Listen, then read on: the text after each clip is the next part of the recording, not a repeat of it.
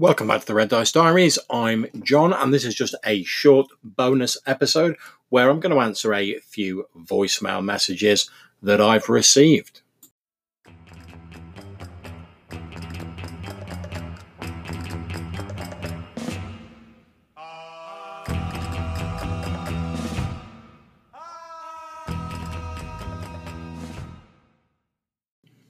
And the first message I've got is from that wily devil and my fellow Purple Worm host, Pete Jones. So take it away, Pete.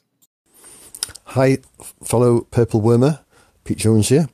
Just want to say, good episode you did on the property and finance for Lamentations of the Flame Princess.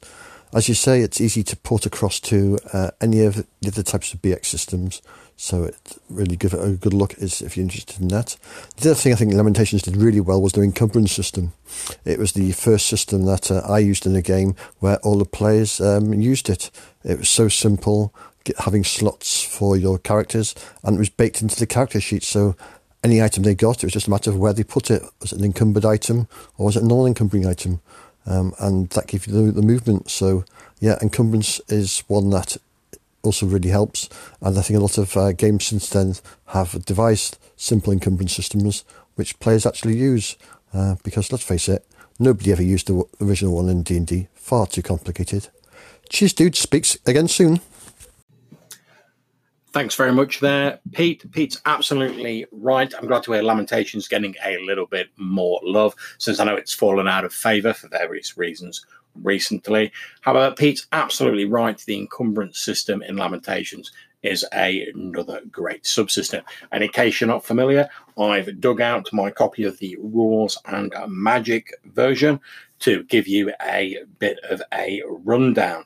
Now, essentially, Lamentations of the Flame Princess governs encumbrance by a number of points, and depending on how many points you have, that determines how encumbered you are. The more points you have, the more encumbered you are, and that affects your movement.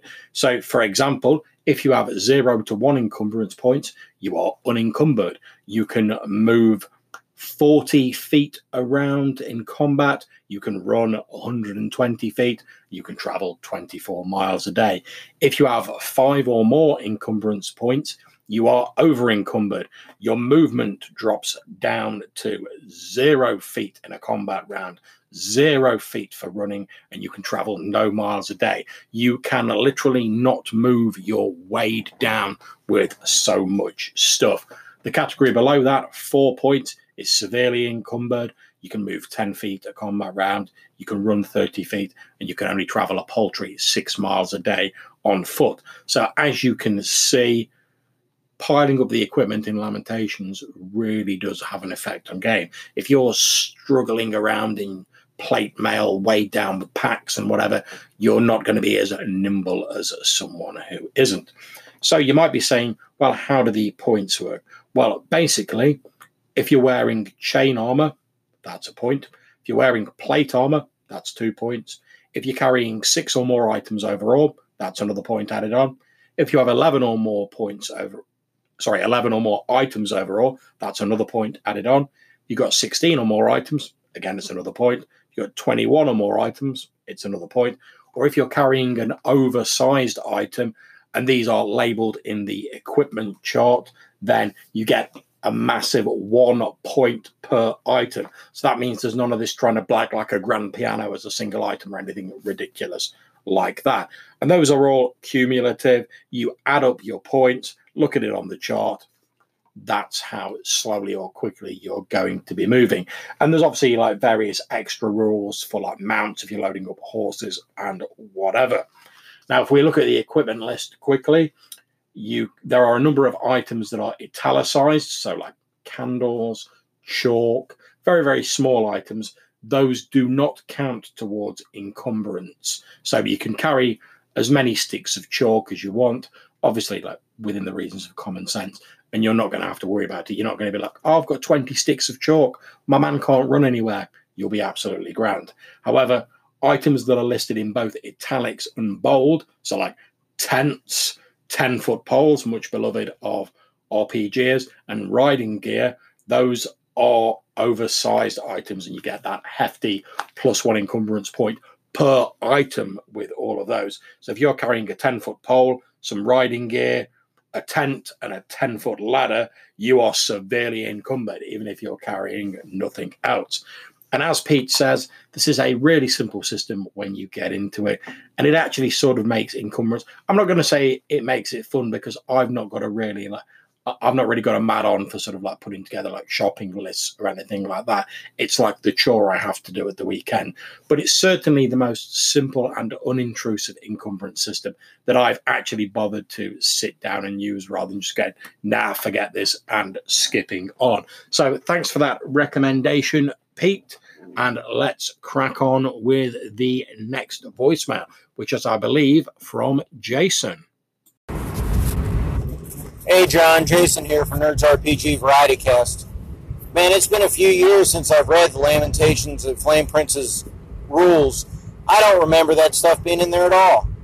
Those are very good rules from the sound of it. I will definitely check that out.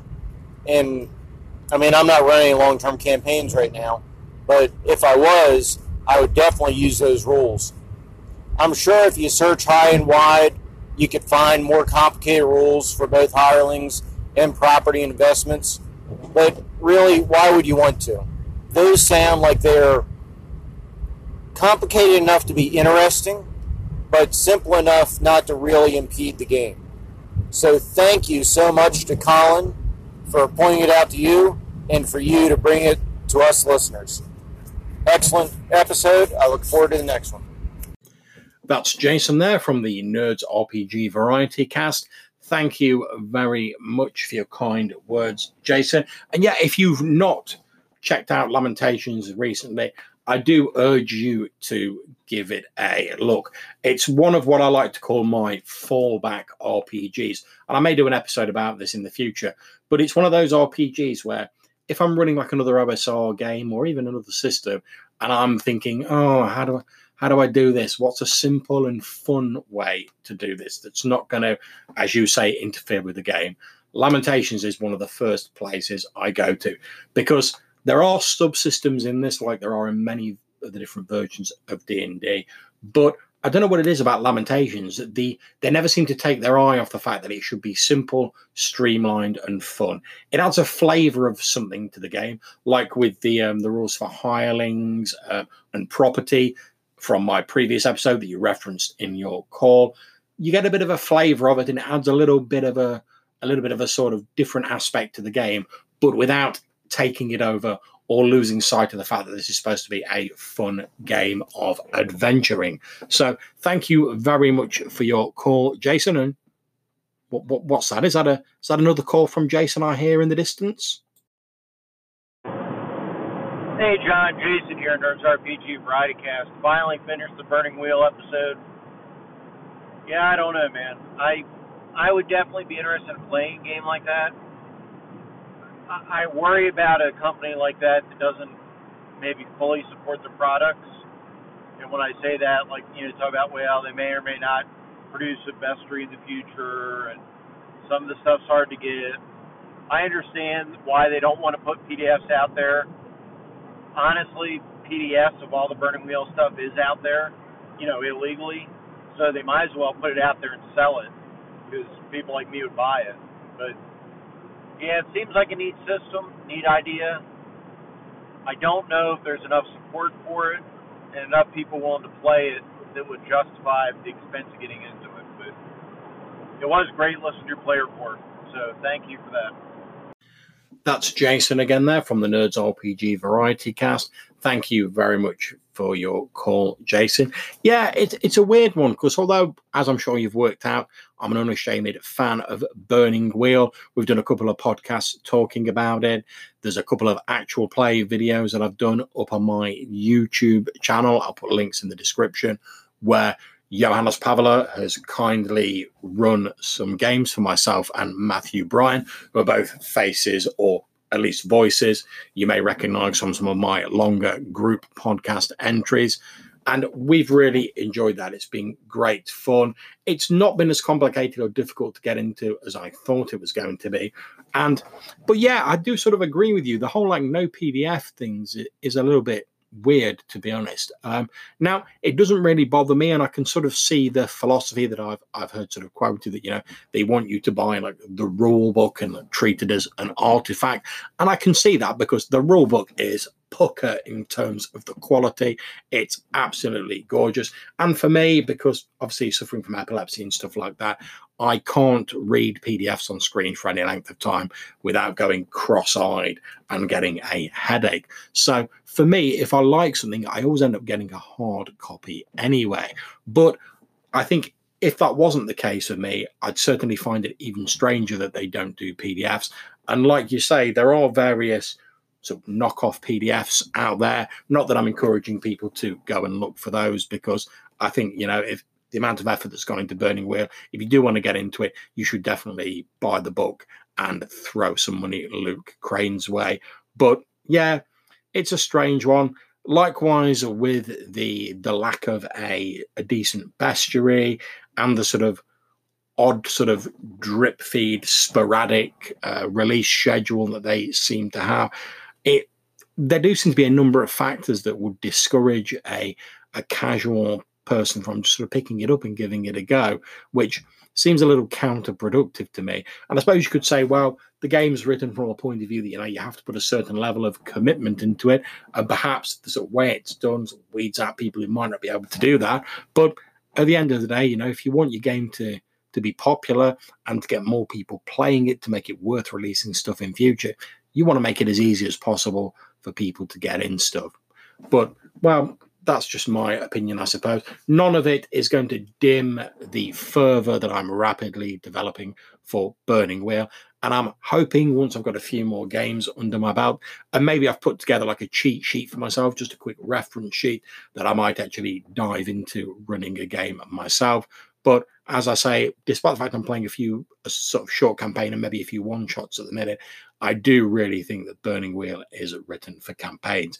And that sort of stuff is often quite difficult to get together, player schedules and stuff like that. But we'll see where things go in the future. So thanks to all my wonderful callers. That's Pete Jones from the Dragons Are Real podcast, and of course Jason from the Nerds RPG Variety Cast. Thank you to both of you, and thank you to anyone who calls in.